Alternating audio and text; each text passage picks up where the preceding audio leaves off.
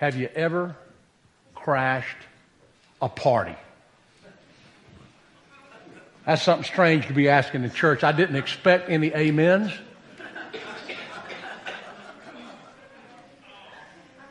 If we'd have been at a club somewhere, everybody'd be giving high fives and talking about the parties that they've crashed. But here in church,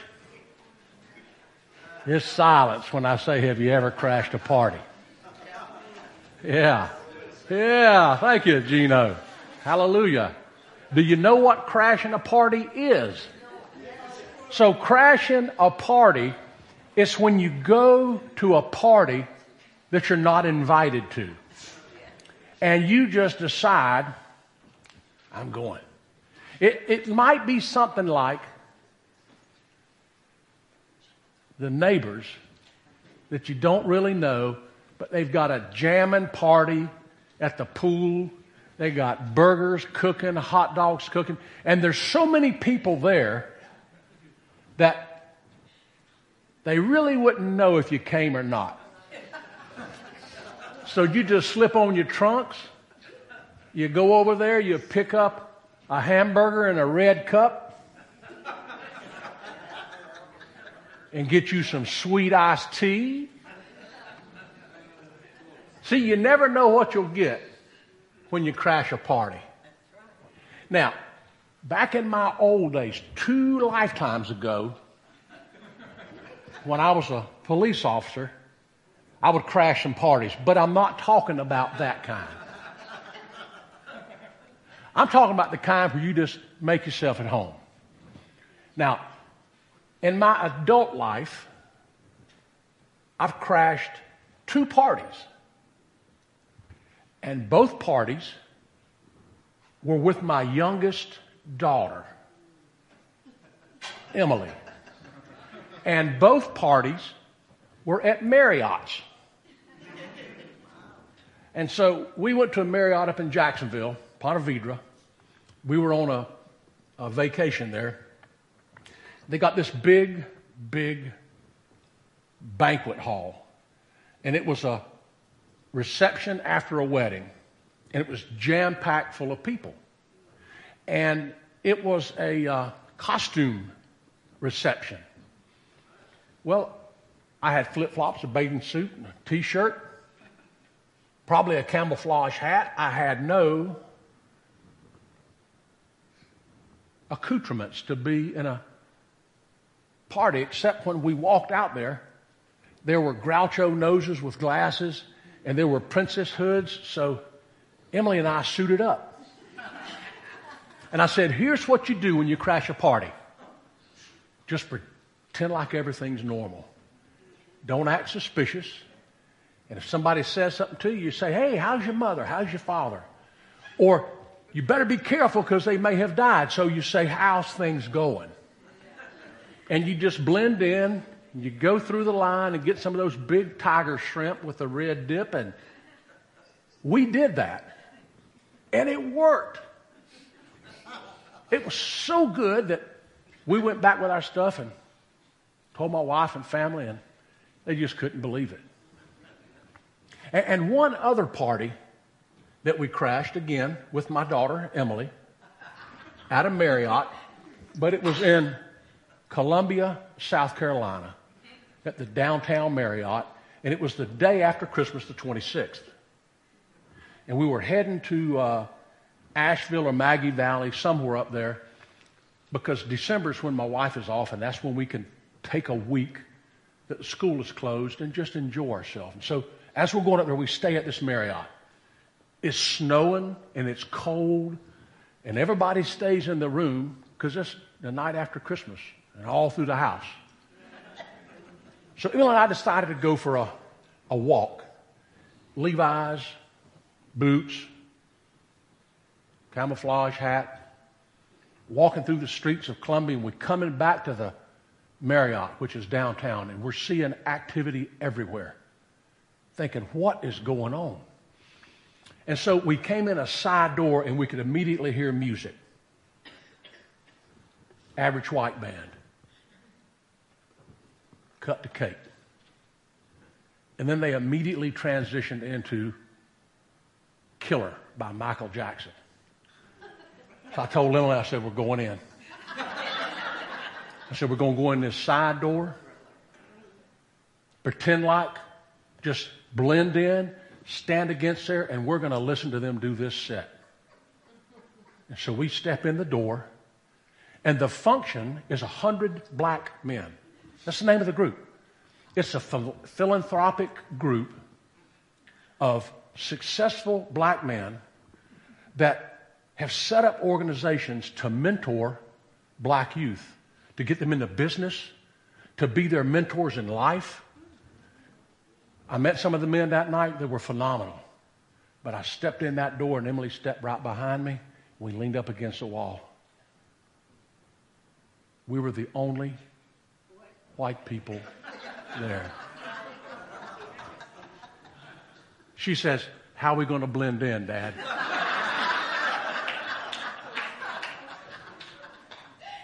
I don't know. And so we stood against the wall, and the lead singer looks over at me and points at me. I said, oh, man, we're getting kicked out. He said, are you who I think you are? I said, no, sir. There's no way that I am who you think I am, whoever that is. But I've noticed that people are coming in, and you don't have a drummer. He said, you're a drummer. I said, I'm a drummer. Where are you from? Daytona Beach.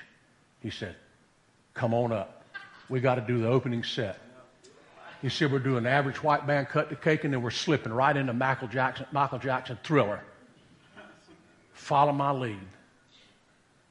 I threw my camouflage hat down, got up there on those drums, and we started out.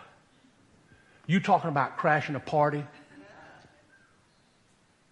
It was phenomenal to get to play with someone like that were 5-star musicians. Now, the drummer showed up late, and he took his snare drum with him. We saw him walking down the hallway during the next set because he didn't want me playing drums. He said, this is mine. You see, you never know what you'll get when you crash a party. Did you know there's a story in the Bible about crashing a party? And this person went to this party uninvited. It's in Luke 7. And there was this party at this Pharisee's house, who we later find out his name is Simon. And there are a couple of stories in the Bible that are like this, but they're actually two different women. It was in Luke 7:36 when one of the Pharisees invited Jesus to have dinner with him. He went to the Pharisee's house and reclined at the table. Table was around, they had pillows, and they would sit on their arms and recline back with their feet behind them.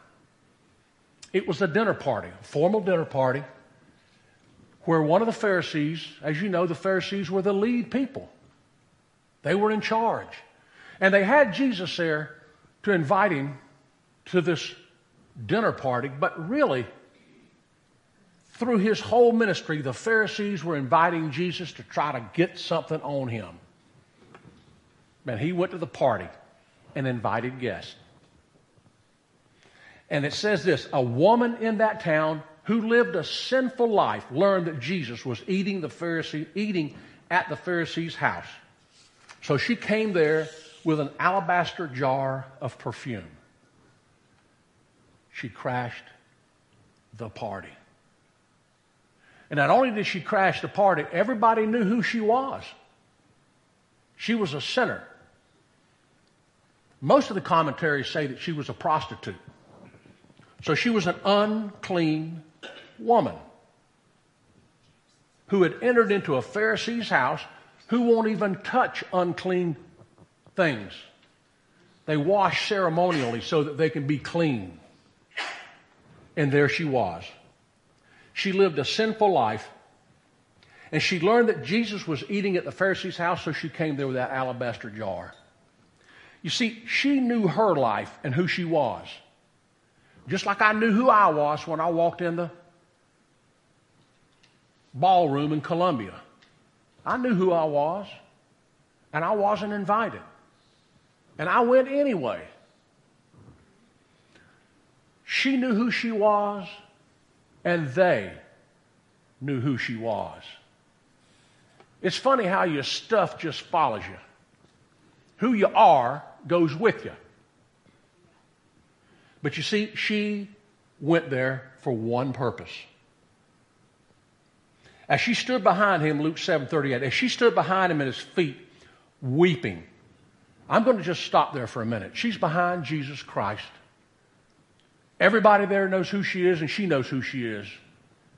You see, when you encounter Jesus Christ in any way, any place, anyhow, anywhere, and you bring your sin with you to his feet, whether he be hanging on a cross or reclined at a dinner, even if he's not looking at you in his presence, you're bringing what you have with you. And she began to weep because she knew who she was. She stood weeping. And she began to wet his feet with her tears. And she wiped them with her hair. And she kissed and poured perfume on them. She loved the Lord. She knew she needed God. She knew she needed the Lord. She boldly went in and crashed a party so that she could be close to Jesus, her Savior. When the Pharisee who had invited him, Jesus, saw this, he said to himself, if this man were a prophet, he would know who's touching him and what kind of woman she is, that she's a sinner. You see, Jesus didn't have to turn around and see who she was. He knew who she was.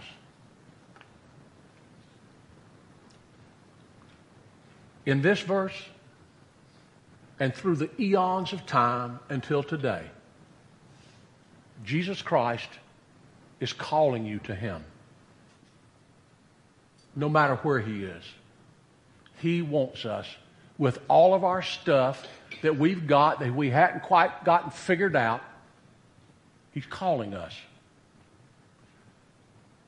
And yes, if this man were a prophet, he'd know who was touching him and what kind of woman she is. You see, he came here on this earth for that kind of woman.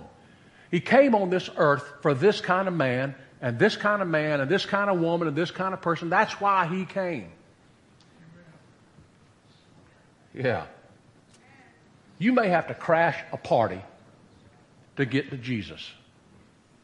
You may have to knock down some doors. You may have to go somewhere that's uninvited. You may have to let down your guards and get in a space that you might feel uncomfortable getting in to get to Jesus. And Jesus said he said this, Jesus answered him, Simon, I have something to tell you. Tell me, teacher. Now, I want you to know this is in a room. Everybody can hear everybody. Everybody can see everything that's going on. Tell me, teacher. He said 2 people owed money to a certain moneylender. One owed 500 denarii, the other 50. Now, a denarii or a denarius is a day's work. It's the amount of money that you get for a day's work. So one owed 500 days' work, a year and a half. One owed 50, just a couple of months. And it says neither of them had the money to pay him back, so he forgave the debt to both. Now, which one of them, he's talking to Simon, which one of them will love him more? And Simon replied, I suppose the one who had the bigger debt forgiven. He said, you judged correctly. You see, this woman crashed this party. We don't know how big her debt was. But we knew, everybody knew, she had a debt. And she knows she had a debt. Then he turned toward the woman, to her, and he said to Simon, do you see this woman? I came to your house. You didn't give me any water for my feet. You know when you're walking around in the desert, you're wearing sandals, your feet are going to get dirty.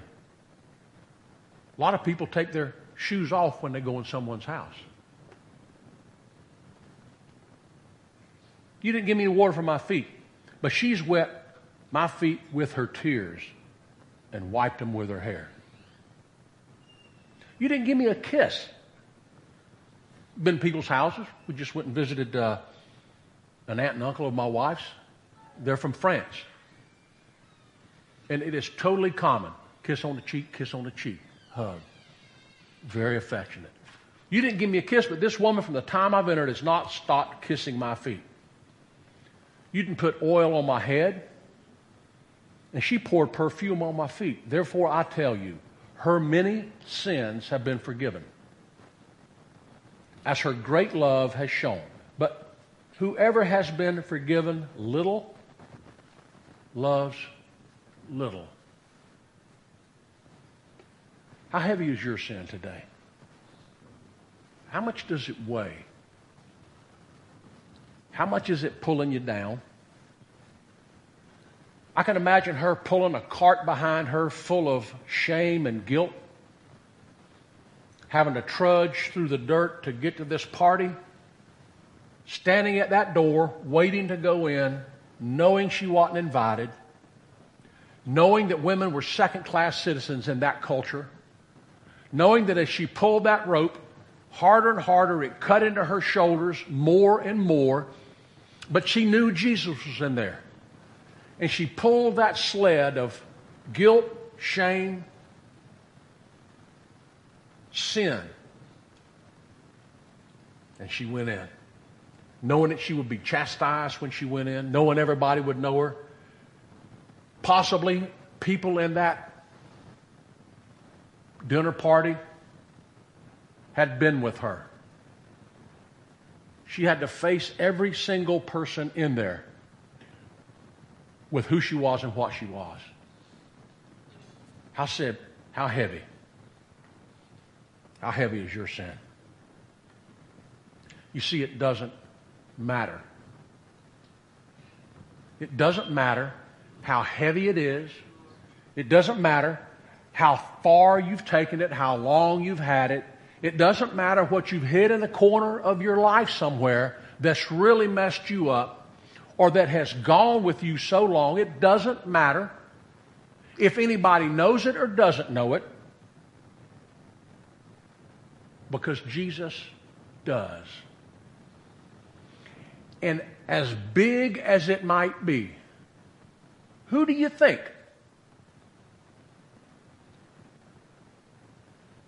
Who do you think would love him more? Those with the most sin. He loves us because our sin is forgiven. Thank you, Lord. Then Jesus said to her in Luke 7:48, your sins are forgiven. Don't complicate getting a relationship right with Jesus Christ. Don't complicate it. Don't make it messy. Don't make it dirty. Don't make it too complicated. You don't have to have a 10-point checklist.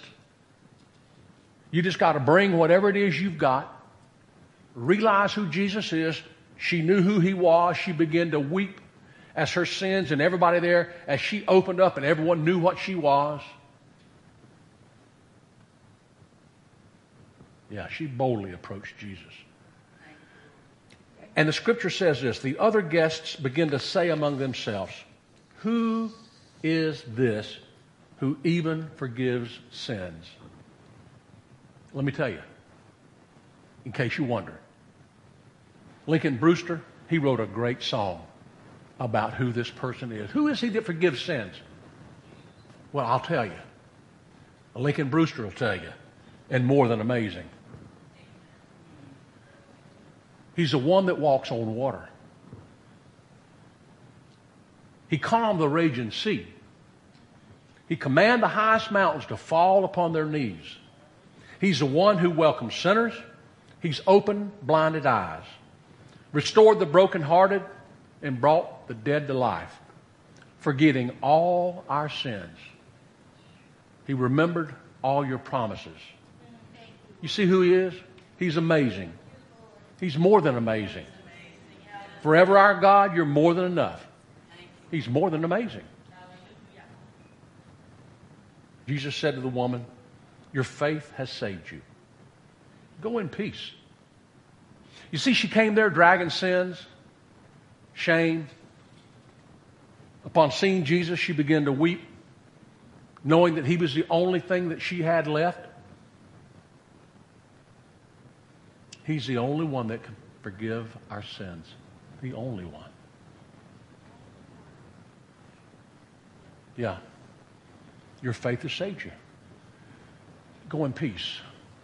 Look, I don't know what sins. I know my sins. I don't know what sins you have, but Jesus does. And He's willing and able. He wants to forget your sin. I don't know if you've given your life to Christ or not. Don't make it hard. Just come. This week, just look for God this week. Look for Him every place you go. Think about what God has for you. He's got forgiveness. God's got restoration. He's got repair. Think about God has done for you. He's given His life for you. This week, be prepared to see God move in your life. In your quiet place this week, confront your sin. Confront it. If you've given your life to Christ, your sins are forgiven. But confront it and bring it to Jesus so that He can change how you operate in the world. Dear Lord, I thank You for Your Son, Jesus Christ. I thank You for Your life-changing power. Father, for those that hear my voice, I decree and declare over them that Your salvation is for them, that You came for them, that You laid Your life down. You weren't just laying down in a banquet, but You laid Your life down for us. Thank You in Jesus' name. Amen. Amen. God bless you. We'll have people here praying for you if you'd like. They'll be up front. Next week, I'm going to talk about an asterisk, if that's how you say it. Asterisk. Risk. You'll see what I mean. Amen. God bless you.